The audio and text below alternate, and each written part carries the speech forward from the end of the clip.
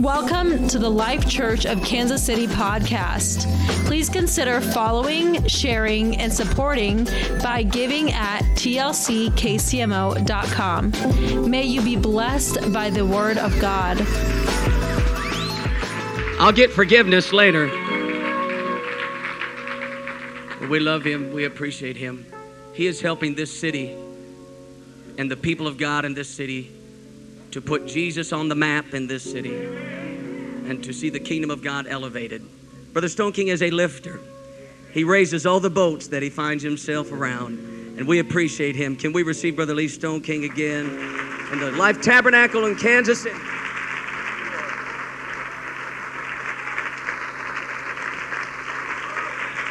God bless you, wonderful people. I am genuinely impressed with you folks. The reason I like you is because you really are a bit wild here. You really get into it, and I like it. And Jesus likes it. And as long as he likes it, we couldn't care less what anyone else says or thinks. As long as God likes it, we're going to do it for him. There are many things I could do here this morning, but I want to draw your attention to the scriptures. And I want to entitle this today, Prophecy for Our Day. There is no doubt but what we are living in the last final hours of time in this particular dispensation. I really believe that Jesus will come in my day. I believe that he will. And I want to read to you today, here this morning, from 1 Chronicles chapter 17 and verse 9. Here is a promise from the Lord. It says, "Also I will ordain a place for my people Israel, and will plant them, and they shall dwell in their place, and shall be moved no more. Neither shall the children made the pleasant land desolate." But in spite of those judgmental prophecies, and there are many of them, I've only cited just a very few of them here this morning, but there were also prophecies about their return to the land from which they had been driven. In Isaiah 61 and 4, the prophecy is, "And they," meaning the Jewish people, the Hebrew children, the house of Israel, "and they shall build the old waste, they shall raise up the former desolations, and they shall repair the waste cities, the desolations of many generations." Isaiah 35 and 1 says, "The wilderness and the solitary place shall be glad for them, and the desert shall rejoice and blossom as the rose."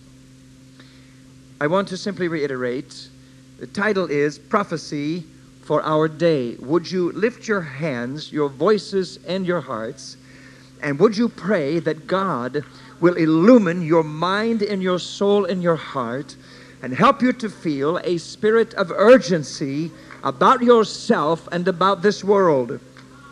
Lord Jesus, this morning, I thank you for the wonderful, wonderful touch of God that is in this house. I praise you for every man, woman, child, and young person that is here. May we be touched by the Master's hand. May we hear the sandal-footed footfall of the man from Galilee walking through the corridors of our hearts. Will you anoint us both to hear and to speak? I pray this morning in the name of Jesus that you will anoint these lips of clay and cause the word of God to become quickened to our hearts and our lives. I praise you, Lord, today for all that you have done. We give you glory and praise. We ask all of these things in the matchless, resplendent, all powerful name of the Lord Jesus Christ. And everyone said, amen. The Lord bless you. You may be seated. The Jewish people are rich in history. For example, if you read the Bible, the very moment you open the cover of the Bible and begin to read from the book of Genesis, the book of beginnings, you don't read very far until you become acutely aware of the fact that God is not willing to abide alone in eternity. But God, being a God of love, wanted to give. It is impossible to give unless there is a recipient to receive the giving. So, in essence, God stepped out on space, and he thought, and he thought, and he thought, until he thought, I will make me a world. And out of nothing, he spake this world into existence. But God was lonely still, and so he thought, and he thought, until he thought, I will cause the mountains to bulge up, and the valleys to be hollowed out, and I will cause the tree to lift its finger to the sky and worship me, and I will speak to the forest, and the animals will leap through the forest, and I will speak to the air, and the air will be cut by the wings of fowls, and I will speak to the oceans and the waters, and I will cause the water to be divided by the great fishes. In essence, everything, and in truth, everything that God made, he spoke it into existence, with one exception. When it came to me and to you, he spoke to himself. Because he said, let us make man in our image. By the plural of majesty, the sum total of his power and assets, God fashioned us out of the dust of the earth and breathed into us the breath of life, and man became a living soul. Man alone has the unique, distinct honor and privilege of having been made, shaped, and formed in the image and likeness of God. There is nothing else in existence that can boast such a thing. This whole business of evolution is absolutely a total joke. I did not evolve from some animal swinging by his tail from a tree limb. That's nonsense, total nonsense. We were made in the image and likeness of God. There's one basic way you can disprove evolution instantaneously. They tell us that evolution is the process by which all of us arrived at where we are today. However, they also tell you that we all evolved from lower forms of life through freakish mutations. The scientific medical evidence here is that with every mutation, the DNA molecule is not strengthened, it is weakened. The viability is destroyed. It is impossible to have evolved from some lower form of life. Plus, the fossil record declares that the creation story is true. If evolution were true, we would expect to find from the fossil record in the earth thousands and thousands and thousands of fossilized transitional forms between lower forms of life without vertebrae to vertebrae. They have not found one. There's not one.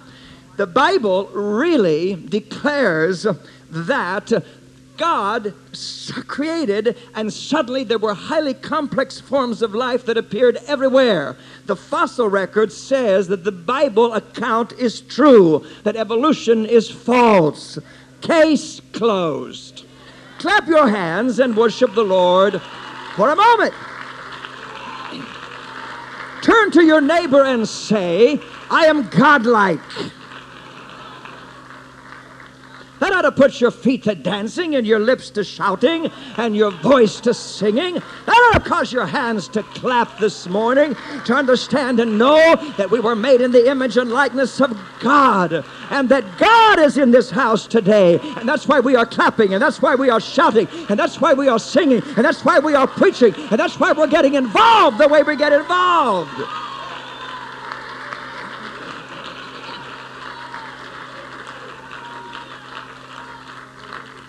I can tell you vast crowds are shouting today over home runs that have been hit, etc. We hit a few home runs here last night and wiped a few things out in the spirit world. And so we are shouting today over the victory and the glory.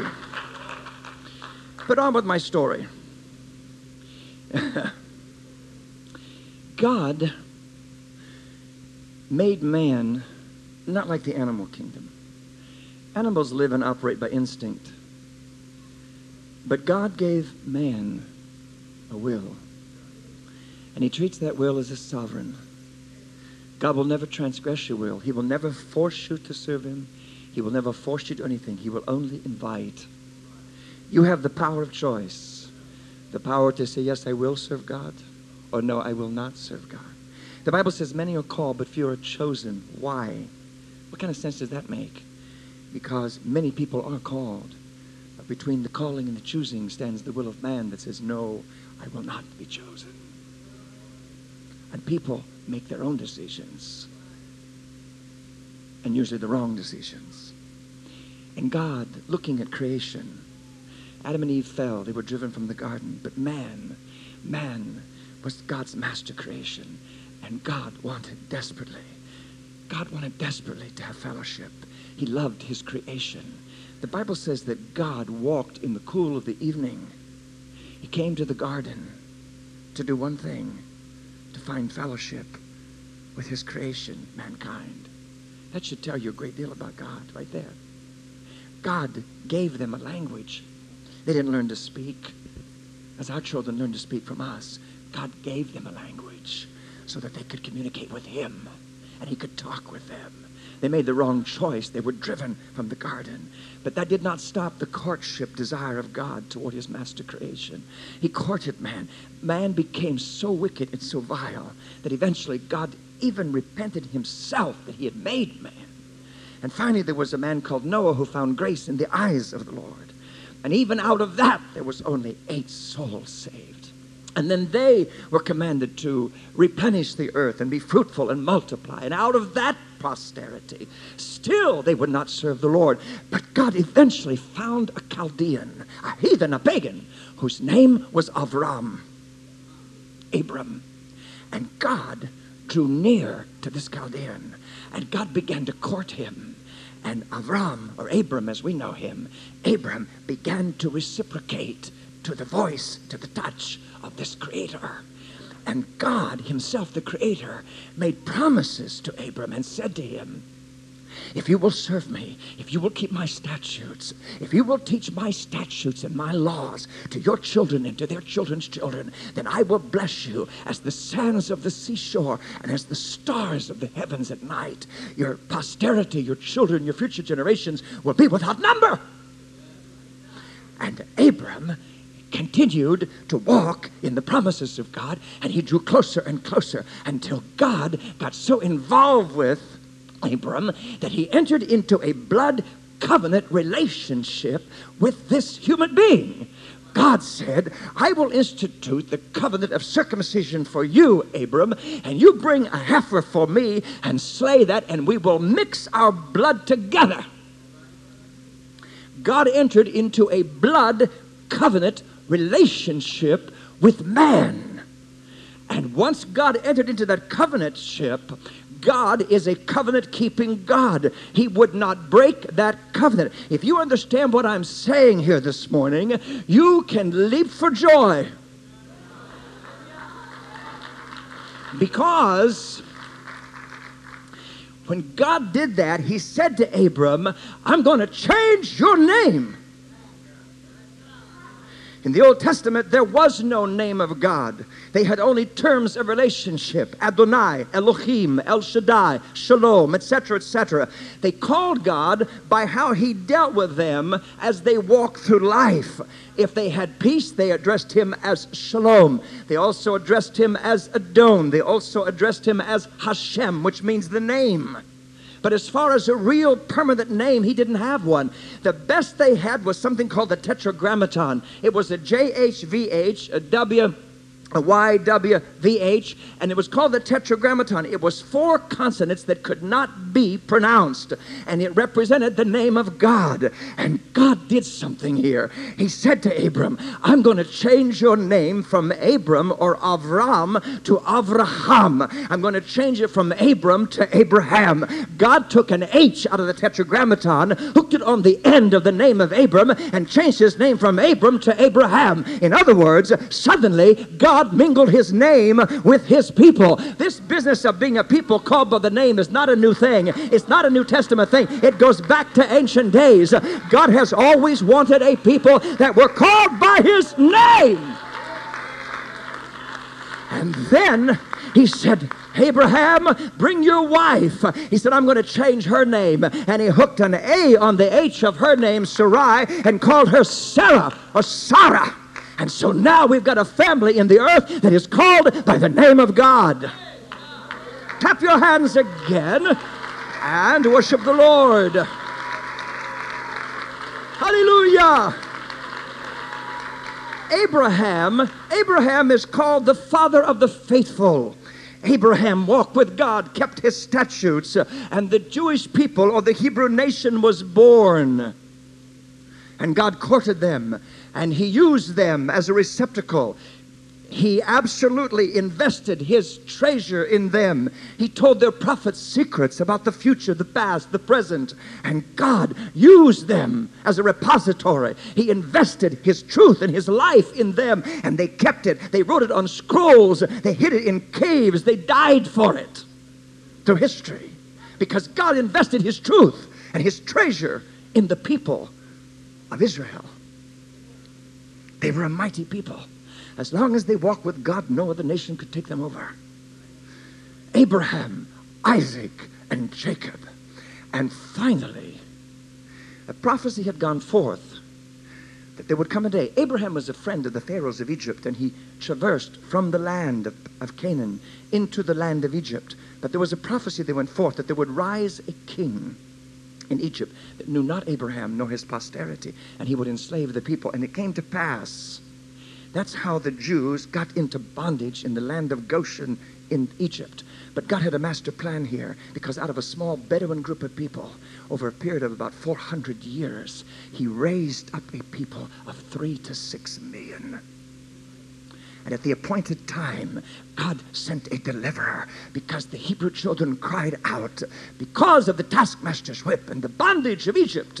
And that's an incredible story. But eventually, God raised up a man whose name was Moses. The decree had gone forth from Pharaoh that every male child born in the huts, the mud huts of the Hebrew children of the land of Goshen, should be put to death. But when Moses was born, Amram and Jochebed saw that this child was a proper child. And so the mother of this baby built a little ark and sealed it with pitch. That's how American Oil found oil in the Middle East when they were searching for oil. One of the researchers, the scientist, remembered in Sunday school the story of the mother of Moses building a little ark and sealing with pitch. Scientists know where there is pitch, there is oil. So they used the Bible to trace the very geographical location, went there and drilled and found it. The Bible is true, the scholars are wrong. Hallelujah!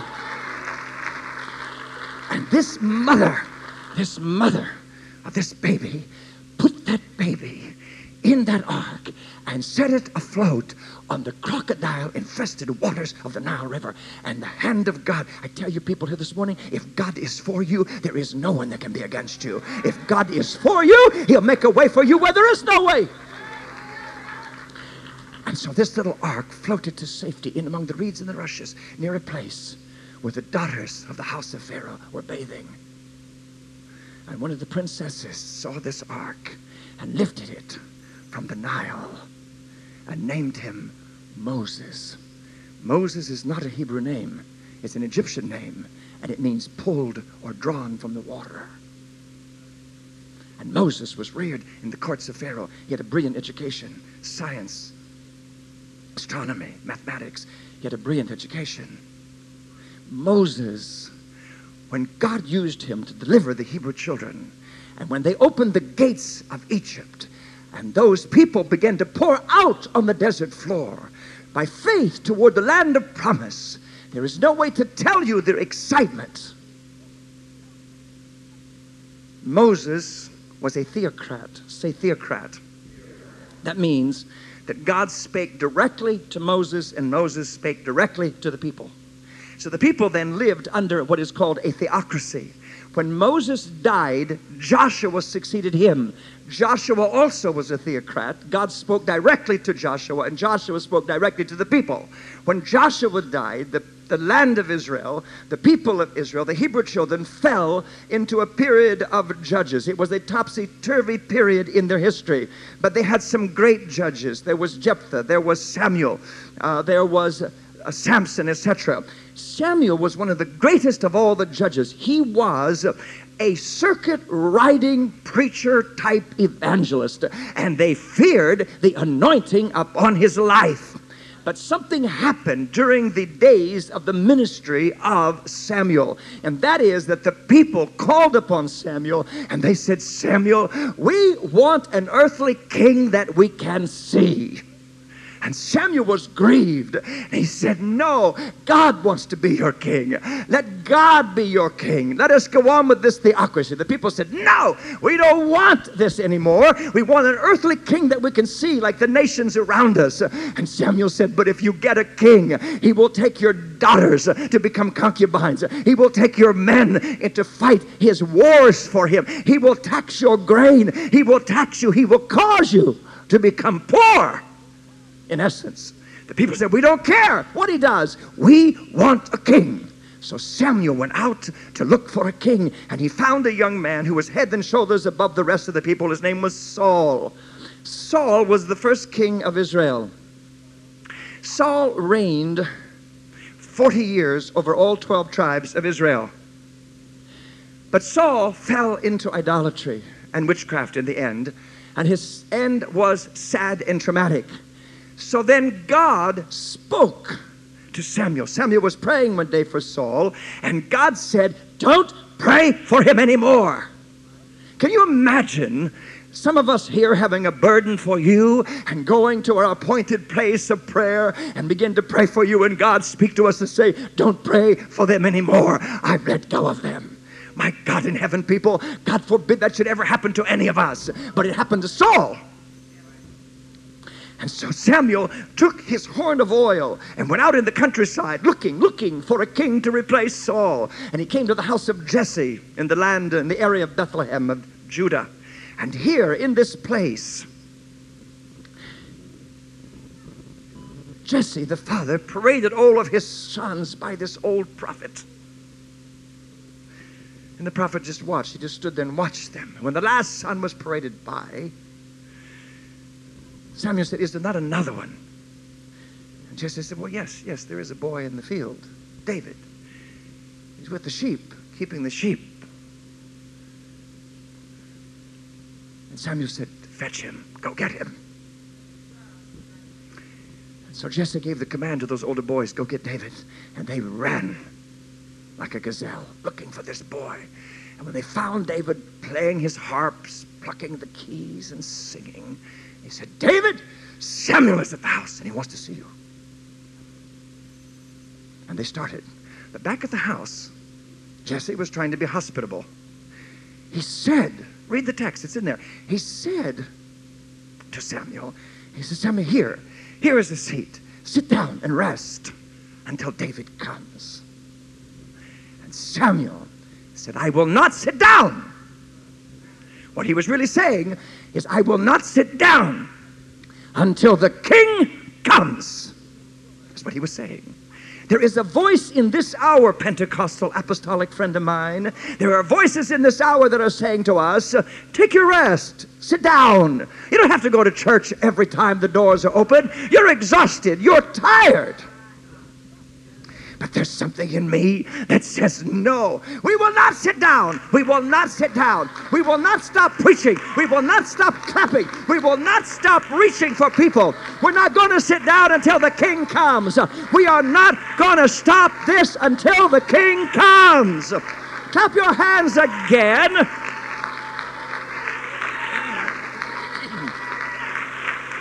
Do you feel like shouting this morning?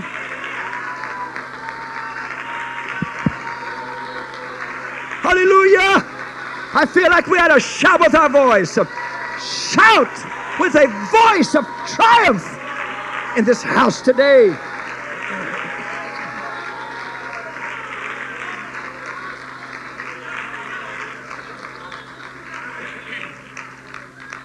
Say, I will not sit down until the king comes. I get so tired of traveling. But you know what keeps me going? I'll tell you what keeps me going. I don't like to travel. It's a tremendous sacrifice for me to travel. I would not do this for business or corporation. I will do it for Jesus, but he's the only one I'll do this for. I would not live out of a suitcase for anyone. No way. I'm a homebody. I like to be home. But for him and for you, I will do this. You know what keeps me going? I've got this horrible feeling. It drives me. There's someday when I actually see him, and when I kneel before him and look at gaping holes in feet, I'm going to wish I had done this so much better. I'm going to wish I had lived it better. I had preached it harder. I had been more faithful and more dedicated and more consecrated. When I see him, it's going to be something, people. It's going to be something when the heavens open and he descends. It will be worth it all. The songwriter said, when we see Jesus, it will be worth it all. It'll be worth every agonizing step. It'll be worth every tear. It'll be worth every battle that we have fought.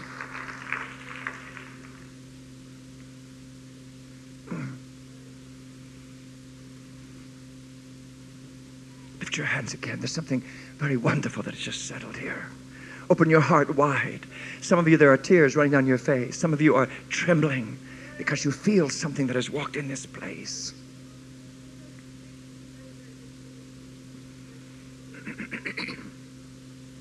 And so David walked in before the prophet. And when David walked in, something leaped in the heart of Samuel. He felt what he needed to feel. And as the boy began to walk toward him, he was uncorking that horn of oil. And when David got up there, that old prophet poured that oil down over his head. It ran down over his naked shoulders. You know what Samuel was doing? He was greasing his head to slide a crown on it later. That's exactly what he was doing. That's exactly what he was doing. And David stood there, but David was never the same from that moment on. And you'll never be the same if the anointing of God ever rests upon you or ever comes upon you. Once God gets a hold of you, you'll never be able to leave this. You'll never be able to go back to the world. You'll never be able to. Hallelujah. And so eventually David became king, and David also ruled over all 12 tribes for 40 years. David was succeeded by his son Solomon. There are so many details. Sufficient to say that Saul reigned 40 years over all 12 tribes. David reigned 40 years over all 12 tribes, and Solomon reigned 40 years over all 12 tribes. But Solomon fell into idolatry. Solomon was the wisest man who has ever lived. There's never been anyone like him before him, nor shall there be one like him after. Solomon, because of the great kingdom he built, they say that the Temple of Solomon was one of the 7 wonders of the ancient world, that there has never been anything built like it in the history of man. Even the Queen of Sheba, when she came, she said the half has never been told. Her knees weakened at the glory and the sight of it all. So the kings of the earth sent their daughters to Solomon in marriage to secure peace between him and their countries. They were afraid of him. And they married as many as they could into his particular royal family. But the problem was that these heathenistic, paganistic wives kept their gods, their idols, and Solomon allowed them to build the groves, or what we would call something like totem poles, in the mountains round about Jerusalem. They set up these statues and built them up that they could go out there from the palace and the temple grounds, and they could worship their gods that they had known from childhood. And Solomon made the mistake of following his wives to those groves, and he began to worship also. And he fell into idolatry. When Solomon died, as a judgment from God, God divided the kingdom of Israel into a northern kingdom and a southern kingdom. If you don't understand this, you can get tangled up in the Old Testament because you read for a long time just about Israel. And all of a sudden you flip someplace else, you're reading about Israel and Judah, and you think, I don't understand what's going on. This is what's going on. Solomon has died, and the kingdom has been divided. The northern kingdom was called Israel, and the southern kingdom was called Judah. Israel did not have one good king. They were absolutely corrupt, wicked, abominable, and they were idolatrous. So for the people's sake, God had to raise up a voice for them. So the northern kingdom had the greatest prophets of all. The kings were wicked, but God gave them mighty prophets like Elijah and Elisha. That's where they came from, the northern kingdom. I can take you to the caves of Elijah, the Mount Carmel mountain range. We'll go there if you go to Israel with me. I'll show you the entire thing. Those old Jews come in there still in the caves where they believe Elijah slept. And they light candles because it's dark in there. Not because they're Catholic, because it's dark. And they sit there and they sway and they worship and they chant and they get involved. I'm telling you, people, there is something here today, and there was something here last night from ancient days. This is not a new religion we're in here this morning. This goes back to the tents of Abraham. What we've got a hold of here this morning goes back to the tents of Abraham. We are the people of God, the one true God. What is his name? Say it again. Say it again. Can you feel the air tremble when you mention his name? You can feel the air tremble at the mention of his name. The northern kingdom was like that. The southern kingdom had some good kings. They also had some good prophets. Isaiah, for example, Hezekiah. Incredible.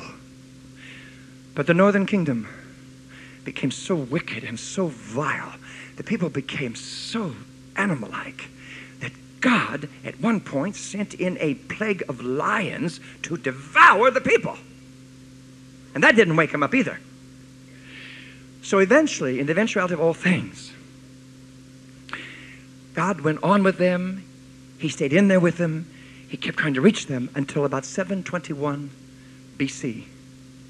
And God allowed the king of Syria to come and to conquer the northern kingdom of Israel. And from that time on, there is no longer a nation of Israel. There's only a nation of Judah, the southern kingdom. And the king of Syria took the best people out of the northern kingdom. He took them out and transplanted them in foreign lands. He brought the refuse of society, the poor and the beggarly elements. He brought them into the northern kingdom, and he further weakened the structure. His plan was to totally annihilate the Jewish people, their race and their blood. That's where the Samaritans came from.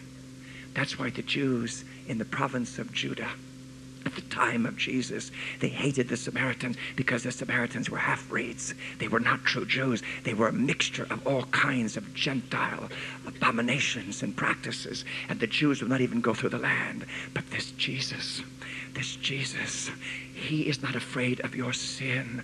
He's not afraid of your past terrible record. He will knock on your door. He will eat with you no matter where you've come from. No matter where you have come from. Only Jesus. That's why we love him. That's why we serve him. Do you understand that my father was an alcoholic? I was raised in poverty. I have worked since I was 12 years of age. I had one pair of Levi's when I went to high school. Don't tell me how you've suffered. I don't want to hear it. I've been there. But you are what you are because you want to be that way. If you didn't want to be that way, you can rise above it. With this Jesus, you can rise above it. You can be what you want to be in Jesus. Clap your hands. There's something happening here now. Jesus set us free. Set young people free from their past now in the name of Jesus. I command it in the name of Jesus. I plead the blood of Jesus upon every young person here today now in Jesus' name.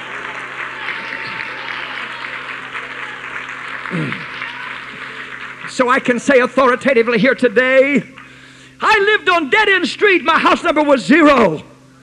But Jesus knew my address. And he came one day and he knocked on my door. And I opened the door and I've never been the same since. I've never been the same since, Stanley. I've never been the same. I never will be the same. You can't be the same. Once you ever open the door and look at him, you never can be the same. You can't be the same. You can't be the same. Never. Hallelujah. Hallelujah.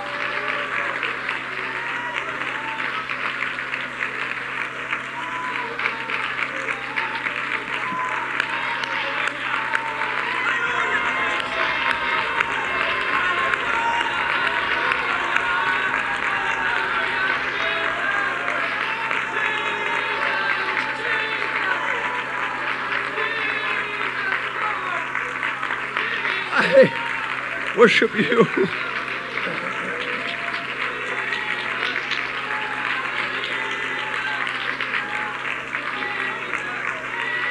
I worship you, Jesus. I worship you. I worship you, Jesus. I worship you.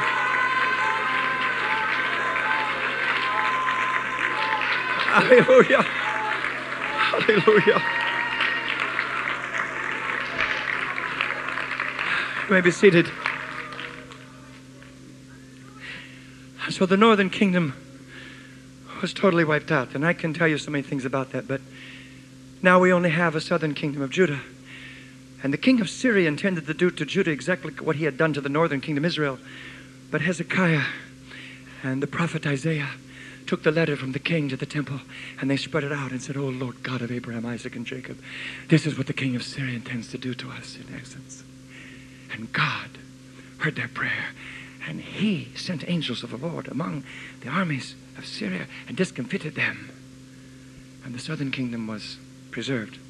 The southern kingdom of Judah lasted until 606 BC. But they waxed evil. They left off the things of God, the laws of God, the ordinances of God. They became paganistic, heathenistic. They made mockery of the things of God. And God allowed the king of Babylon to come across. And he partially destroyed the city and conquered in part. You say, why didn't Syria come? Because in the interim, the king of Babylon had conquered the king of Syria. And so now Babylon comes across. And God uses them to bring judgment upon the house of Israel. In 606 BC, God gave those Jews in Judah 18 years to repent. They would not repent. They kept at it in spite of what had happened. So, God allowed Babylon to come back. And in about 588 BC, they absolutely destroyed the temple. They destroyed the walls of Jerusalem. They carried away the best, the vessels, the treasures, what they had not taken 18 years before. They took everything. They carried the Jews away in chains, in captivity, and slavery into the land of Babylon. Now here's an interesting sidelight. When Jesus of Nazareth was born in Bethlehem of Judea, Jesus would have been born a crown prince from the royal house of David. Jesus was a crown prince from the royal house of David. He had the blood right and the legal right to the throne of the kingdom of Judah. But because his earthly kingdom had become destroyed approximately 600 years before his birth, there was no earthly throne to be seated upon. But this Jesus that we worship here, he was a crown prince from the royal house of David. But he didn't come with an earthly kingdom. He came with a spiritual kingdom. His kingdom was not of this world. His kingdom was a spiritual kingdom. That's why the Jews hated him. If he had capitulated to them, if he'd built a kingdom and threw out the Romans, they would have hailed him as the Messiah. They're still doing exactly the same thing now. They want someone to step on the scene to throw out the Arabs. They haven't changed a bit. The man who steps in and throws out the Arabs, they will hail as the Messiah. They get the same frame of mind they had way back there. And God continued to work with them. And so now we no longer have a northern kingdom of Israel. We no longer have a southern kingdom of Judah. And at the time of Jesus, it had fallen into the hands of the Romans. They call it Palestine. And so now we just have a place called Judea. It was a Roman province. But it was to this province, to this land, this remnant, that God himself, robed in flesh, was born in Bethlehem of Judea. Bethlehem in the Hebrew language is pronounced Beit Lechem, which means house of bread. When Jesus said, I am the bread of life, born in the house of bread, they didn't get the message. They didn't get it. They didn't make the connection. And Jesus preached to them, taught them. They would not hearken to him. Finally, Jesus said, I have come in my Father's name, and you will not receive me. He said, but there will come one in his own name, and him you will receive, the Antichrist. And one day, on the Mount of Olives, looking over the Temple Mount, what you don't know, what history doesn't tell us because of the ever-present anti-Semitism, the temple that stood in Jerusalem at the time of Jesus in his ministry, earthly ministry, the temple complex was really elaborated on by Herod the Great, who was a master architect and builder. He simply built upon the temple of Zerubbabel, which was the second temple. The Jews don't claim it. They claim the second temple as the temple that was standing at the time of Herod the Great, because Herod the Great broadened, or he enlarged the temple that Zerubbabel had built. And the temple that stood at the time of Jesus covered 37 acres. And there were more building blocks, material in the temple of Herod the Great than in all the pyramids of Egypt put together. And the Shekinah glory of God dwelt among the people. Rabbis say that in spite of all the blood that was shed from the blood sacrifices of the Temple Mount, not one fly was ever seen on the Temple Mount.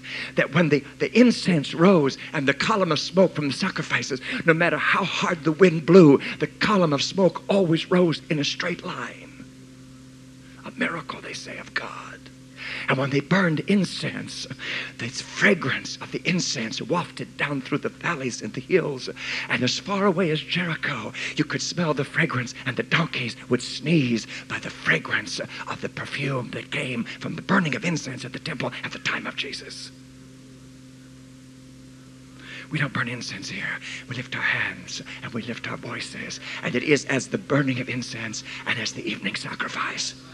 When you worship right there, what this girl right here, she's been to Israel with me. This girl's been to Israel with me. She has danced and shouted in all of those places I'm talking about. She has seen it. But what she's doing right here is more valuable to God than the burning of incense or an animal sacrifice. Just a lifting of a hand. Doesn't it make you just want to put your hands in the air? Doesn't it make you just want to let your voice out? It's a fragrance. It's a fragrance to God.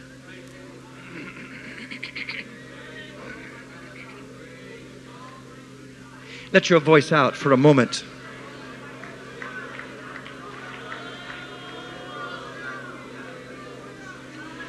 Hallelujah. Hallelujah, Jesus. I worship you, Jesus. I worship you because you are God.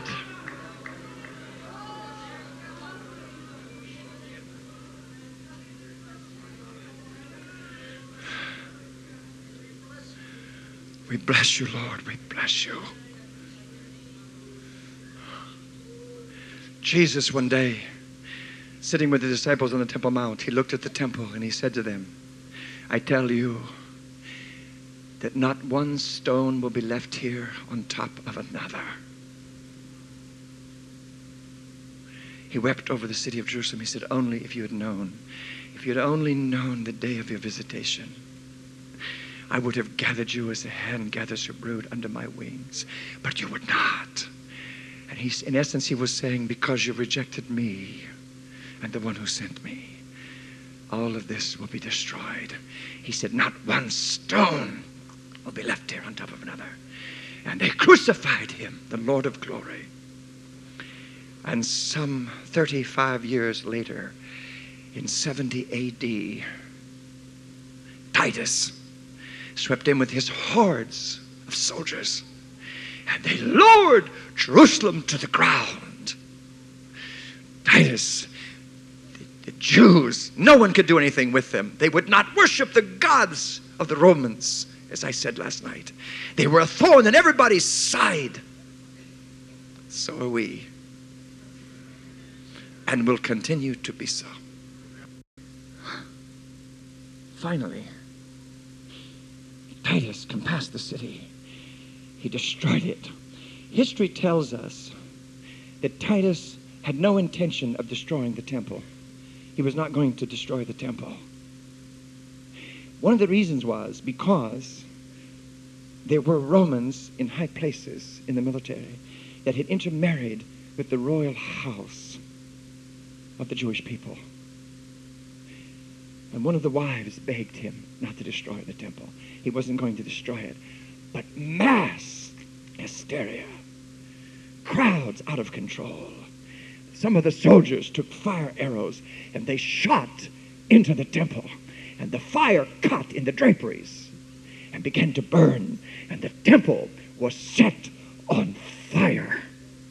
And what people don't know is that the temple was built out of limestone, and limestone will burn if it gets hot enough.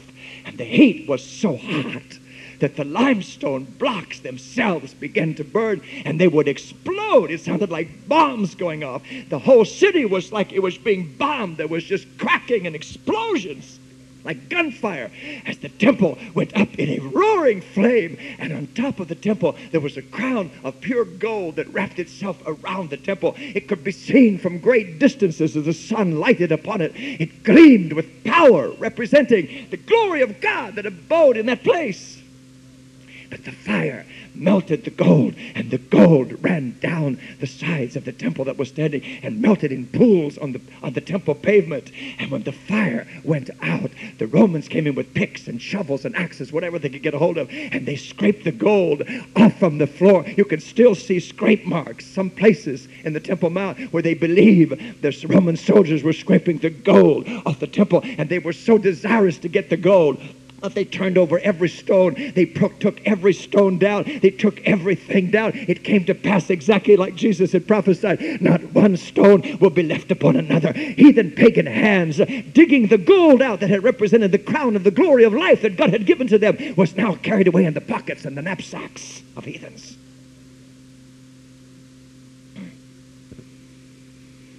And so the temple was destroyed in the land. The city was ravaged, and they carried what Jews they didn't kill. The slaughter was unmentionable. What survived, they put them in chains, and they carried them to the sea and put them in ships and carried them away throughout all the earth, and the great diaspora began. The surviving Jews were led away in chains, captive. The Romans did what every other conquering army has ever done to the land of Israel. When Titus left, they commanded the soldiers to chop all the trees down, set them on fire. They left the land totally a desolation. It was a total desolation, exactly as the prophets of old had said. If you will not serve me and keep my commandments, then this land will become a desolation, and your cities uninhabited, and the people that walk by will look at you and remember what you once were, and they will hiss at you. And it came to pass exactly as the prophets of old had uttered in their streets. The land was a desolation. Now here is something that is phenomenal. In the land of Israel, there's something called the early rain and the latter rain. The early rains bring to fruition the grain harvest. But the latter rains bring to fruition the oil, the olive, and the wine, the grape. The latter rains are symbolic of oil and wine, which is symbolic of the Holy Ghost. So the latter rain ushered in the oil and the wine, the glory of the Spirit of God.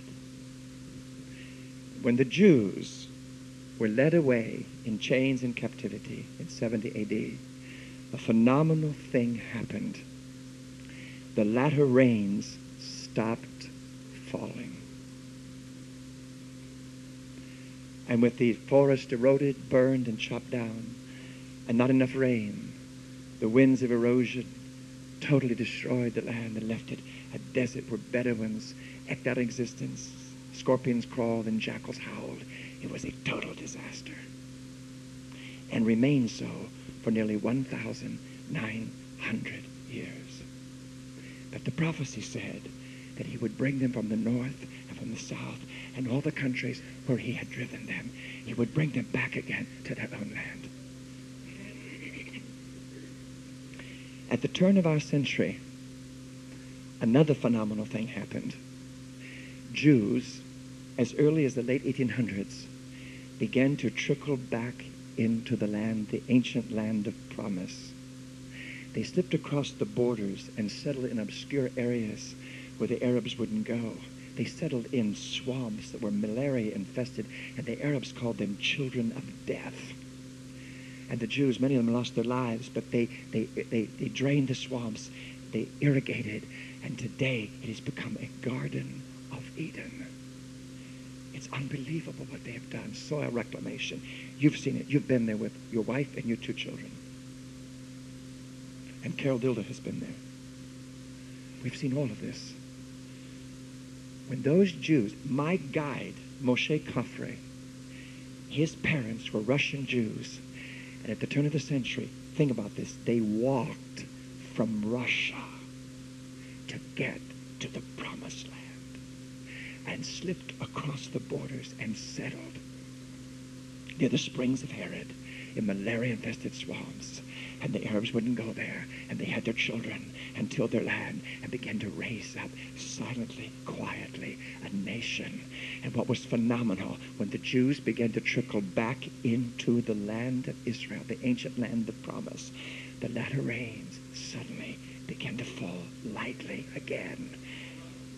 With the return of the people, God's people, the blessing of the Lord, the rain began to return.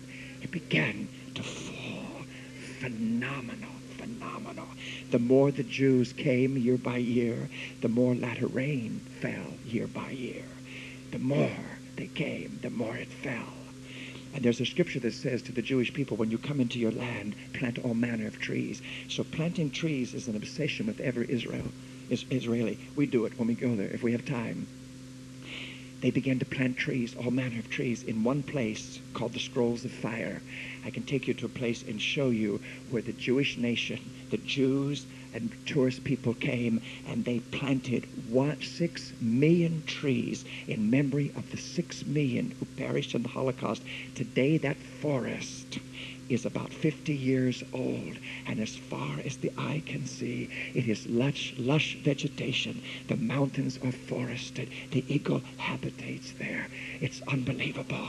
It's unbelievable what has happened. Unbelievable. And with the planting of trees, they give forth moisture into the air. And with the vapor that goes up, it forms clouds. And then the clouds pass over the land and drop the vapor back in rain. In other words, as the vapor goes up, the rain comes down. There's a principle here. As the vapor of your worship goes up, the rain will come down. But you're going to have to worship Him. You're going to have to send up the vapor.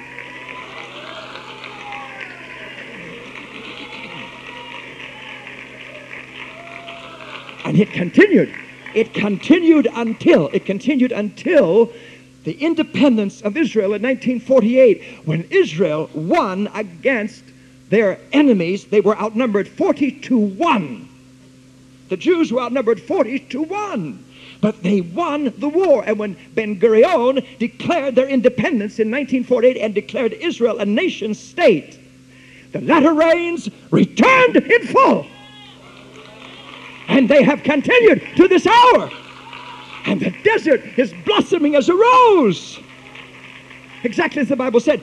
But here is another phenomenal thing.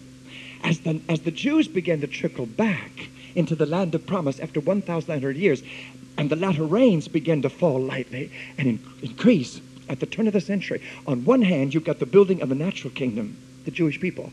But on the other hand, the Holy Ghost began to fall. The latter rain of the Spirit began to fall at the turn of the century. On one hand, you've got these Jews coming across borders. On the other hand, you've got denominational people begin to speak with tongues. Topeka, Kansas, not far from here. That should be raised up and reenacted. Yeah. Guess who He's going to use to do it? You. God's not going to send some supernatural giant, spiritual giant in here to help you get this all done. He's going to raise them up from among you. Say, I like it. Say, I volunteer. Say, I'm going to do it. Say, look at your neighbor and say, we're going to make it happen. Lift your hands and cry to the Lord for a moment. Jesus of Nazareth! Jesus of Nazareth! Hallelujah! Hallelujah, Jesus! Hallelujah, Jesus! Hallelujah, Jesus!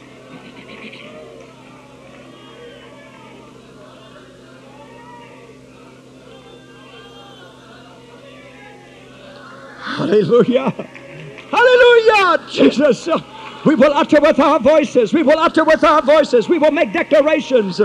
We will make it happen. We will make it happen. We'll do the things, oh God, that will cause the scriptures to come to pass. Ask and it shall be given unto you. Seek and ye shall find. Knock and it shall be opened unto you. For everyone that asketh receiveth, and he that seeketh findeth. And to him that knocketh it shall be opened. Thus it is written, and thus it is. We're going to ask. We're going to seek. We're going to knock. We're going to ask. We're going to seek. We're going to knock. Hallelujah. And so to reiterate and connect, on one hand, God is building a natural kingdom, but on the other hand, God is building a spiritual kingdom. Here's the thing you need to understand here this morning. God is not a bigamist. He doesn't have two women at once. He's worked nearly 2,000 years on this bride, the church. Once he begins to give his attention to the natural people of God, that means our days here are numbered, people. This church is about to be lifted out of here because he's going to turn back to them and fulfill all the promises of the prophets of old. That's why you need to come to church whether you feel like it or not. And when you get here, you need to worship God. When you get here, you need to worship God. You need to absolutely get involved with the Spirit of the Lord. Something is happening. Something is happening. Something is happening. Jesus is going to come. It's going to happen exactly like the Bible says.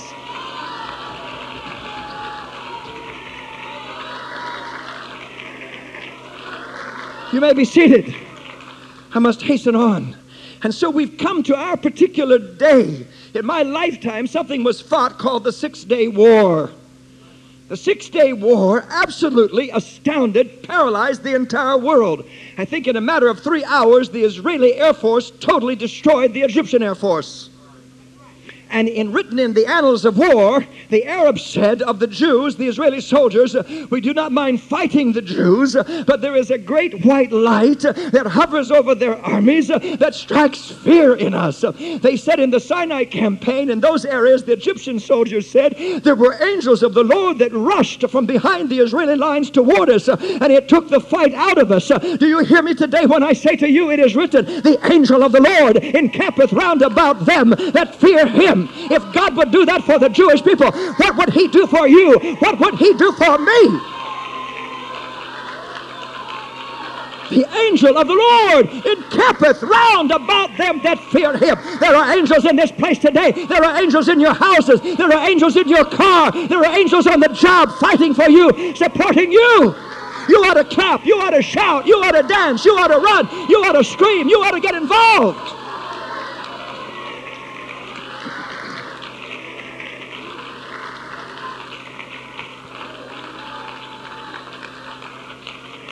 You may be seated.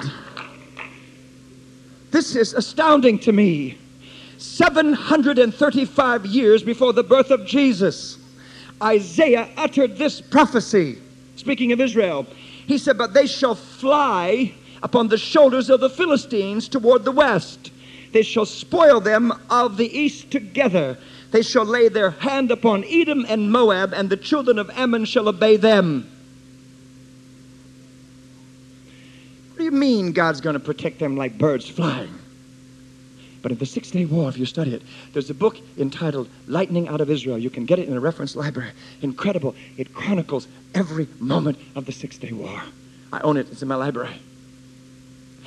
What happened was, those Israelis, they brought that scripture to pass. They took those jets like birds flying out over the Mediterranean Sea and came in over the shoulders of the ancient land of the Philistines. And that's exactly what they did. God sent them out over the sea. They came in behind them and they conquered as birds flying in the air. Unbelievable. People, this book is the most sure thing you're ever going to get a hold of. This book is an anchor. 33 years later, Isaiah made the same statement. As birds flying, so will the Lord of hosts defend Jerusalem. Defending also, he will deliver it, and passing over, he will preserve it. That came to pass in the 6-Day War. God used those 19-year-old Israeli kids flying those jets, and they wiped out their enemies, outnumbered 40-1. It is not by might nor by power, but by my Spirit, saith the Lord. God doesn't need the whole world. He just needs a man. He just needs a woman. He just needs somebody that will stand up and say it. He just needs somebody that will volunteer and say it.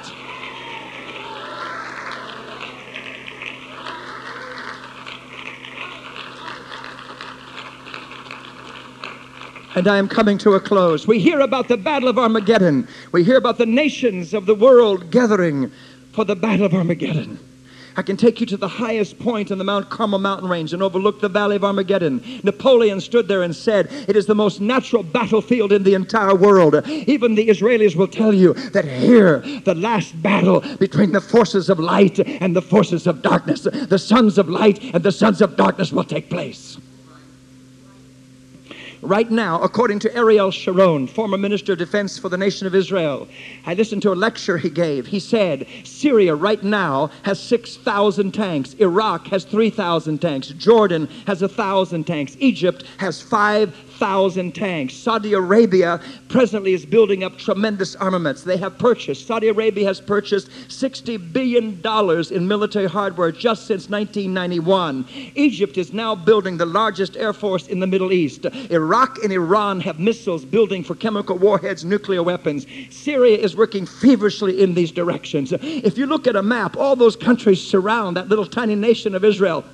People, the stage is set. The stage is set. But what they don't understand is this God in the heavens will put a hook in their jaw and drag them into that land, and he will annihilate them, because God will fight for his people. He will fight for his people. He will fight for his people. And if God will fight for the Jews like that, think what he will do for you and me, baptized in the name of Jesus, filled with the Holy Ghost. Think what God will do for his church if his church will come to its feet.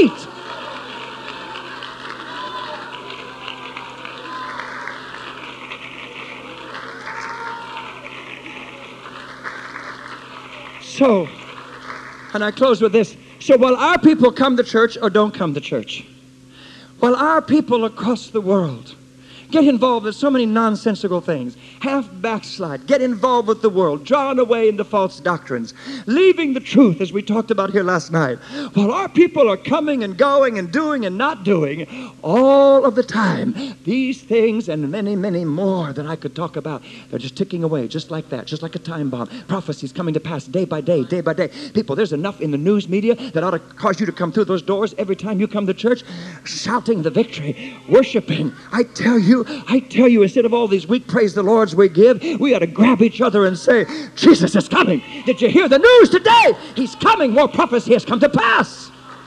You feel like clapping again? I feel like clapping. I feel like jumping up and down with it. Hallelujah. Hallelujah.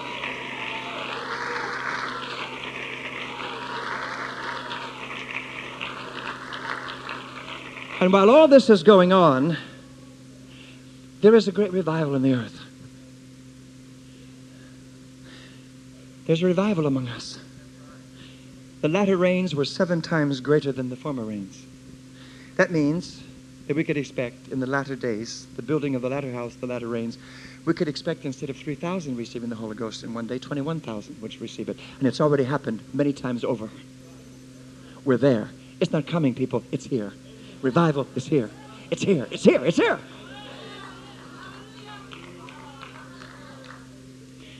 But there's something going on in Judaism also. There's a revival in Judaism. I sat beside a Jewish rabbi. I upgraded to business class in March. I went to Israel as a guest, ended up guiding the tour. That's what they wanted. But I went as a guest, but I ended up guiding it. And I sat beside this Jewish rabbi, and we struck up a conversation. He had a wonderful human spirit. And I said to him, exactly what do you do? He said, I travel the world looking for young Jewish people, girls and boys, who have left the faith. And we would say to pray them through again. He said, but to bring them back to the Torah, to the law of God. I said to him, how successful are you with this? He said, I'm very successful. He said, I've got a school in Jerusalem. He said, we're reaching for our young people to get them back into the things of God and the laws of God. I have, from a periodical entitled Inside Israel, I have a photograph of a Jewish rabbi, probably in his early 40s. He is a Hasidic rabbi. That means the extremists of the religion, the ultra-Orthodox, the fanatics, the ones who dance, turn handsprings, fall out, walk on their hands at at the Wailing Wall. They are just fanatics for Jesus. You know what they do that over? Just the reading of the first 5 books of the Bible. If they can do that over reading, and you've got something called the baptism of the Holy Ghost,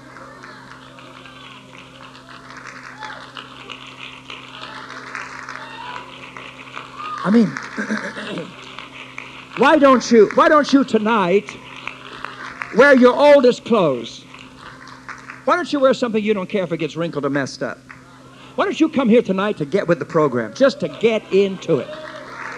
If they can turn handsprings and stand on their hands over the reading of the first 5 books of the Bible, we should do something here over baptism in Jesus' name and the baptism of the Holy Ghost, speaking with tongues, and the fire of God.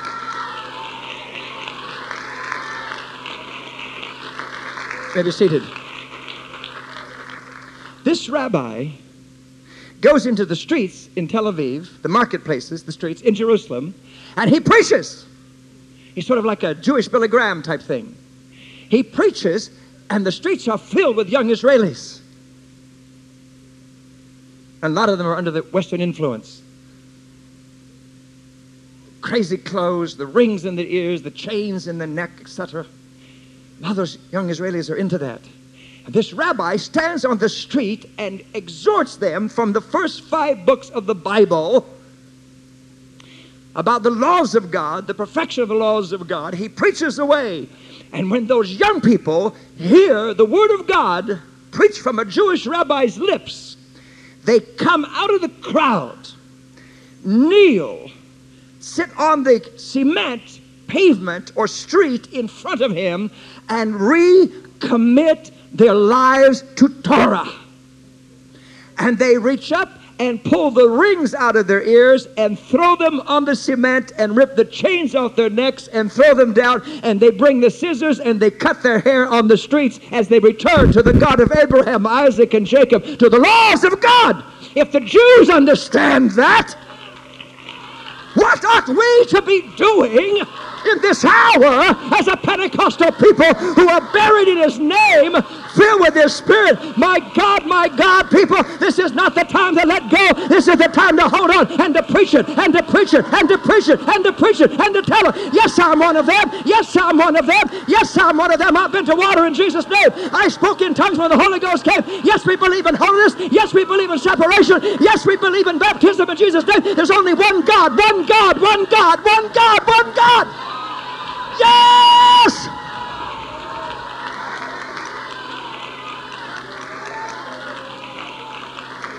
Hallelujah!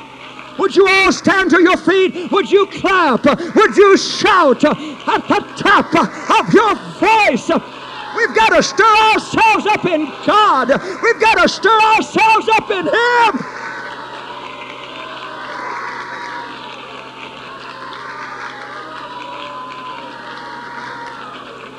Hallelujah. Does anybody feel like running to this altar, running up on this platform to make room for somebody else and throw their hands in there and say, yes, I'm going to rededicate. I'm going to do it like I've never done it before. I'm going to live this no matter what my friends do. I'm going to get involved no matter what anybody else does. I'm going to be involved. I'm going to get involved. Yes, let your voice out. Let your voice out. Let your voice out.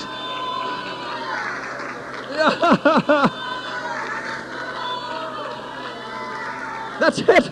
That's it. Push your way in. Push your way in. God's got a hold of you. God's got a hold of you here this morning. God's got a hold of you in this place this morning.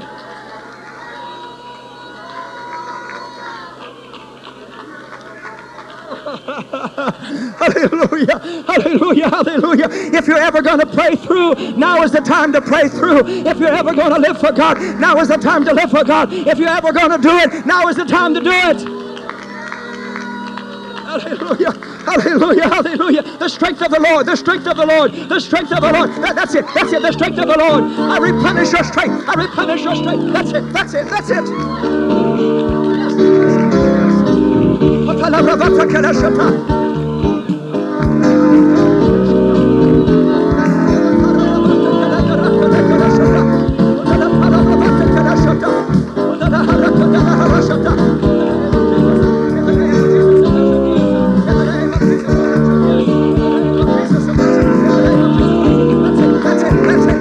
That's it.